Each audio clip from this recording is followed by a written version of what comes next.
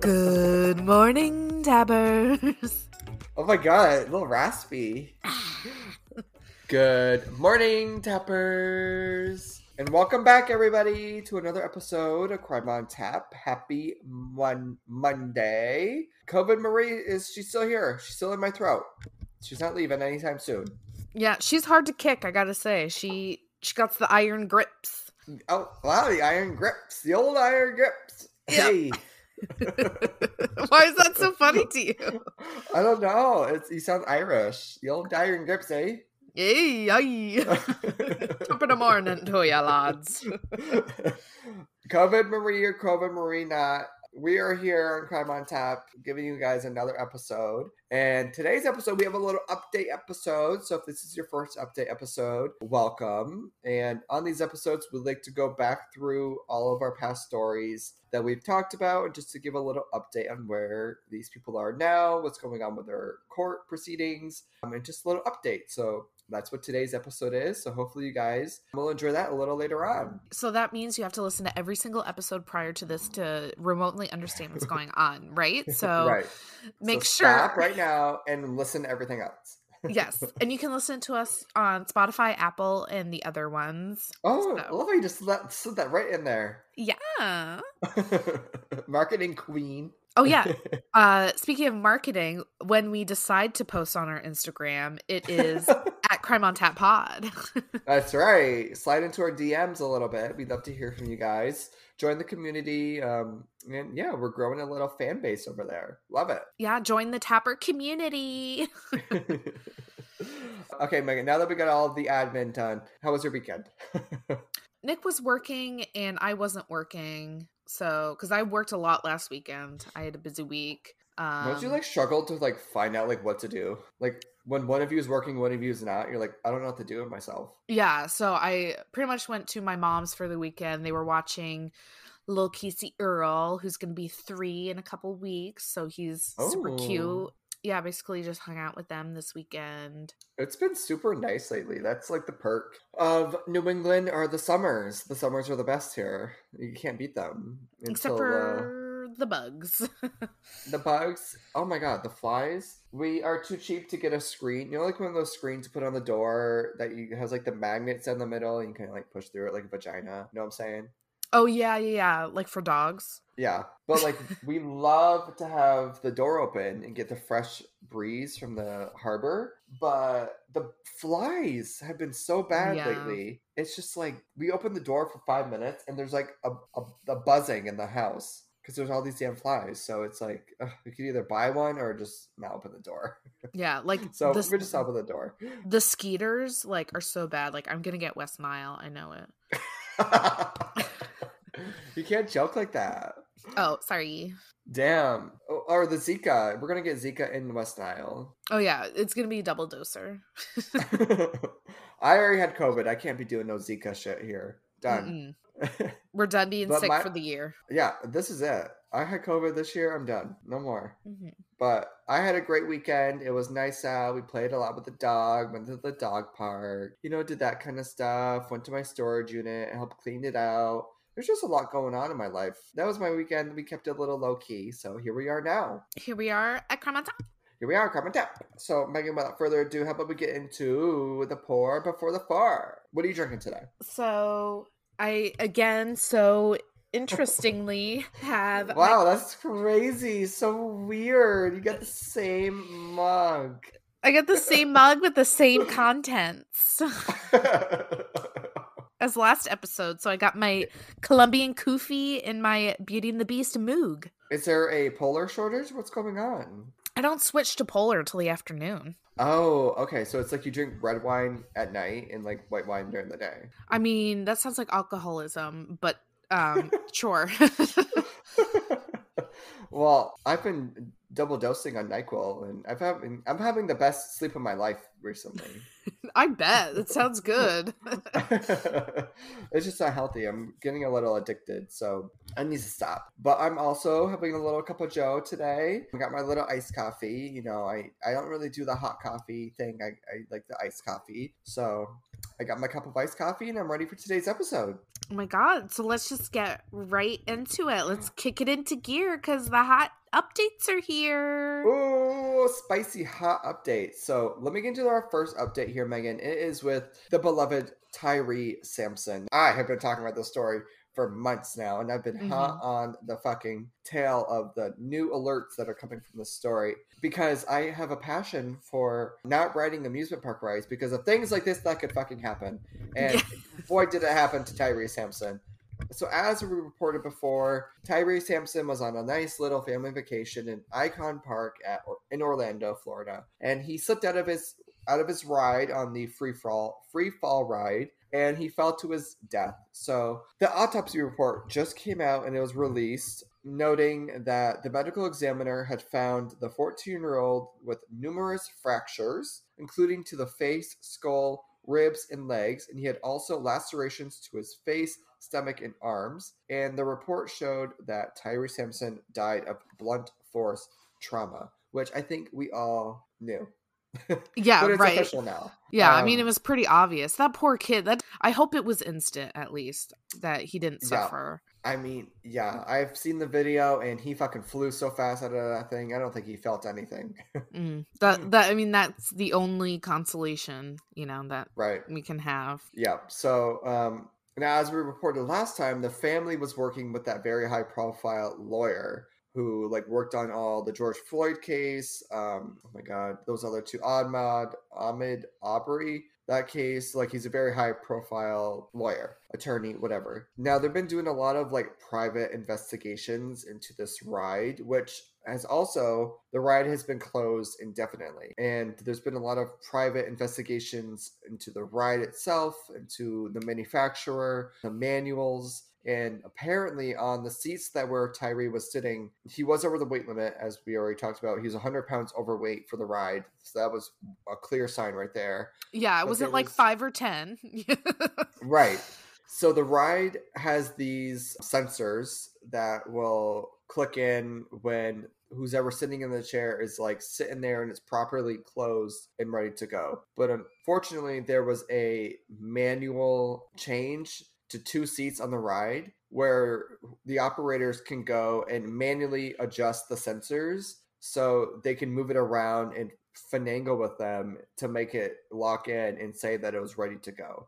So that's why when they were oh, but the green light was on, he was secured, he was good to go. It was because the operators manually changed the sensors so it would fit him. So now they're coming at the manufacturers and everything of the ride saying this, you shouldn't be able to manually change the sensors or something.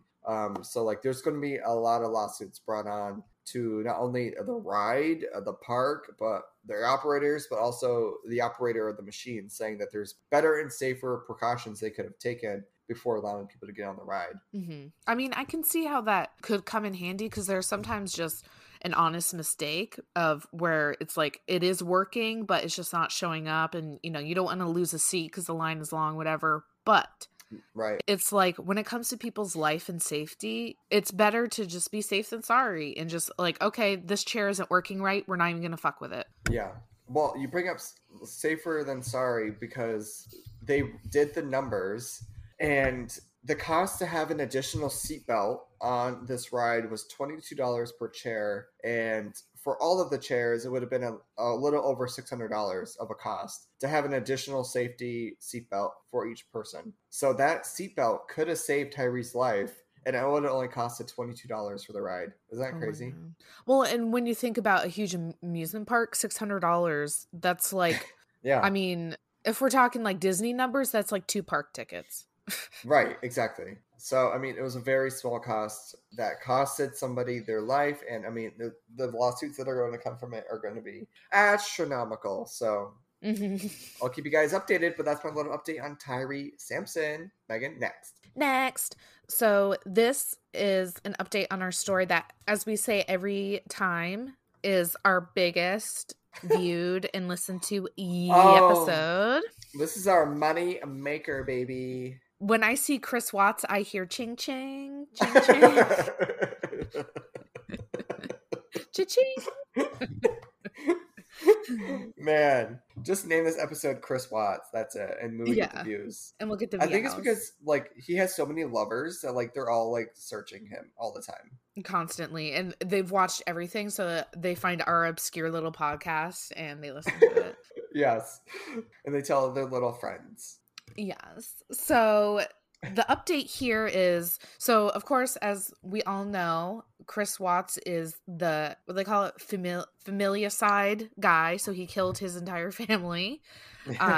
His wife, Shanann, who was pregnant, their 4-year-old Bella and 3-year-old Celeste. He killed them all and is in jail, and because of an affair, essentially. He wanted to start over and live his life with this new woman, and he's insane, so he decided that murdering was the best instead of just a divorce. I feel like we should be marriage counselors at this point. Yeah.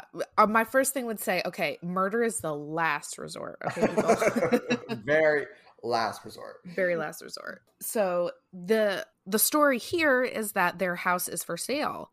The murder house where he killed them, and they died. Well, the wife died, at least, because we know that the daughters survived and then were killed at the site of their burial. So they tried to sell it at an auction in 2019, but it didn't sell because it's like, who wants to live in this famous house? Like, people still drop off, like, you know, there's still like little shrines for the girls and stuff, so they'll still drop off flowers and stuffed animals and stuff, and it's like, you know, it's kind of become a memorial. Who wants to buy that? I mean, it's a huge house. It's a 5-bedroom, like 4-bathroom in Colorado. Oh my God. And they are trying to sell it for $660,000. It's 4,177 square feet. Holy shit. Yeah. Well, remember, they had financial problems because they sunk all of it into this house. They were like house poor. Yeah. So, you know, didn't the family help buy it for them too or something? Yeah, because it was like their dream, you know. Right. And they bought it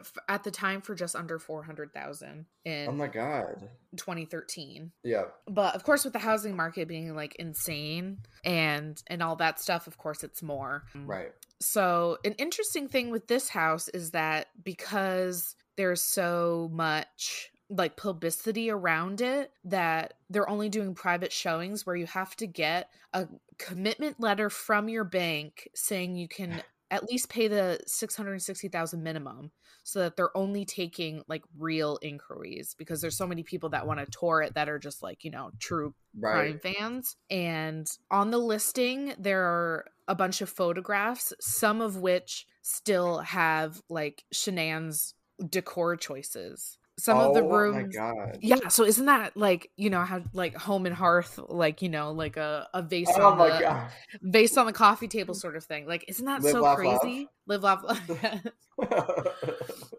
And isn't that like so creepy? Like, why wouldn't they just completely like get rid of all that stuff? And like, bring in some stagers, get, you know, put up some new stuff. I don't know. Like, if they had Chip and Joanne in there, that thing would sell. Right. Put a little shiplap up and it's good to go. Right. So they did repaint some of the rooms, but I mean, come on. Right. And so, of course, because it's so under wraps, they didn't post any pictures of the outside of the house because they didn't want people to like know what it was until they sent this specific commitment letter. But of course, people were able to recognize, you know, like true like fans who are really in depth were able to recognize the inside of the house, that it was the Watts family home. Because it was all over the Netflix series. Like, everybody saw the inside of the house. Yeah, especially if they didn't even change like the freaking, you know, stylized pictures on the wall. Right. So yeah, so essentially that's what's going on. We haven't heard if it's sold yet. We haven't heard if there's been any private tours, but people are definitely keeping tabs on it. And it's definitely been a difficult sell. Like, it's been, since he foreclosed on it, since he was in jail, it's been on the market and they just haven't sold it. Imagine being one of the neighbors. Like, that must be so miserable. Yeah, I bet you the houses around them are really cheap right now. I know, that sucks. Like, all your equity and value in the house is out the window because of something like not your fault is happening, you know? Like, you didn't know you were living next to a murderer. You can't control that. Right. Well, okay, Megan, you're going to have to keep us updated on that if that shit sells or not. Yeah. So, yeah, that's all I have on the Chris Watts family home update. Chris Watts, ching chang, baby. Yeah. All right, so into our next update here. I got a little something on Todd Chrisley. There's been some evidence lately coming out in their current fraud trial of somebody saying that they had relations with Todd Chrisley back in the early 2000s. Can you believe that? Yeah, actually. Okay, that's offensive. I thought you gave me the green light that it was okay to say that he was most likely a homosexual. Yeah, he is, so it's fine. Yeah.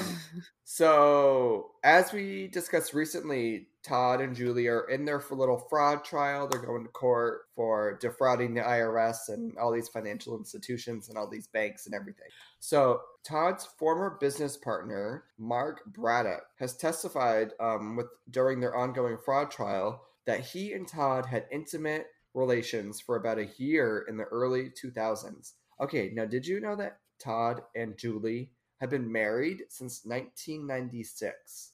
That's forever. Right. Like, we were like like we were just bored. We were a year old. Yeah, I mean... So these claims that he's been gay for all these years, I mean, shit, he's been married since the 90s. Like, this is crazy. So Mark goes on to say, and he testifies that during that time, Mark was working for Todd's foreclosure management company. During this time, they were receiving anonymous text messages threatening to expose them for fraud and for their alleged affair. And now Mark also has testified and alleges that he withdrew four payments of $9,500 from his bank account and gave it to Todd in order to pay off this blackmailer. Now, Todd's attorney has come out and said that Mark was obsessed with Todd and was jealous of his life and wanted to be him. So my first thing with this is in the early 2000s. I didn't know we were sending text messages in the early 2000s. Okay, that's what I was thinking too. I was like, they must have had, well, because they were rich, they must have had like the prototype Blackberries, you know what I'm saying? Right.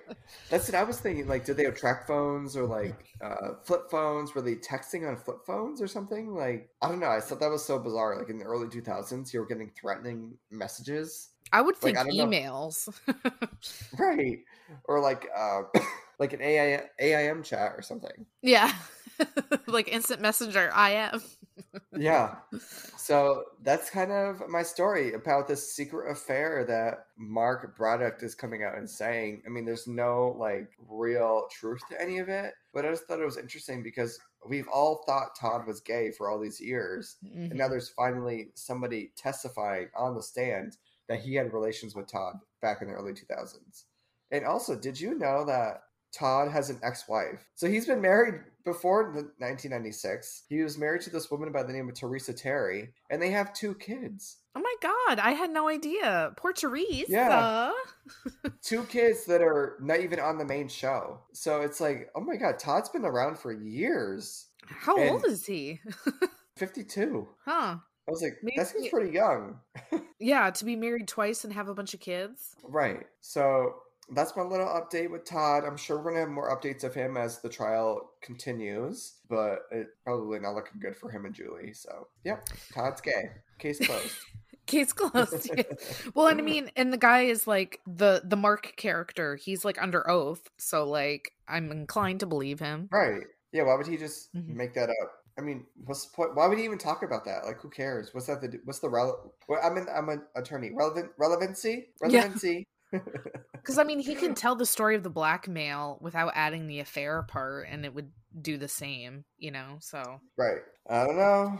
I'll have to see what comes of it. So, this is the update on Karen Read, who was in Boston. Little Miss Karen, who was accused of hitting and killing a Boston police officer with her car. Yeah. Remember she backed into him on that snowbank, and she said, "Bitch, sit down." She's real Karen. She's like, you're really ruining my day by dying. she is. But it was her boyfriend. The police officer was also her boyfriend. So she has been indicted of second-degree murder, motor vehicular manslaughter, and leaving the scene of a collision causing death. So like a hit and run. Oh, and she also pled not guilty to charges during her arraignment. So I don't know why she's pleading not guilty, because she's going to lose, and her charges are just going to be even worse. So it's like, what are you doing, girlie? Yeah, and she's been freed on $500,000 cash bail. Yeah. Wait, so that means she posted bail, right? Yeah. I mean, where the fuck she get that money? I don't. So she's walking around looking to hit her next boyfriend, I guess. I guess so. And it also, I read that she works in finance for Fidelity, and she's also an adjunct finance professor at Bentley College. So I'm like, she was like up there. So she was prestigious. So that's probably why she had the money, or she had rich parents. Yeah, she got something going on there, because to post that amount of money of bail is absurd. Mm-hmm. Yeah, so that's all I got on that one. All right, little Miss Karen. Yeah, that's me. All right, so into our final update of the episode. Megan, I think this is a story that you talked about prior. It's with Mariah Wilson. Remember her? Mm-hmm. She was the bicyclist and everything. She got murdered by allegedly Miss Caitlin Armstrong. Mm-hmm. And Miss Caitlin, she's still on the run. It's been a month since this has all happened, and she's fled Texas, and she is still running and hiding from police. So this story, as we've talked about before, it was like a crime of passion. It was Caitlin was seeing this man named Colin, and then Colin was having a little fling with Miss Mariah, and he dropped Mariah off at her friend's house, and not even like 10 minutes later, Miss Caitlin Armstrong pulls into her house in the same matching SUV.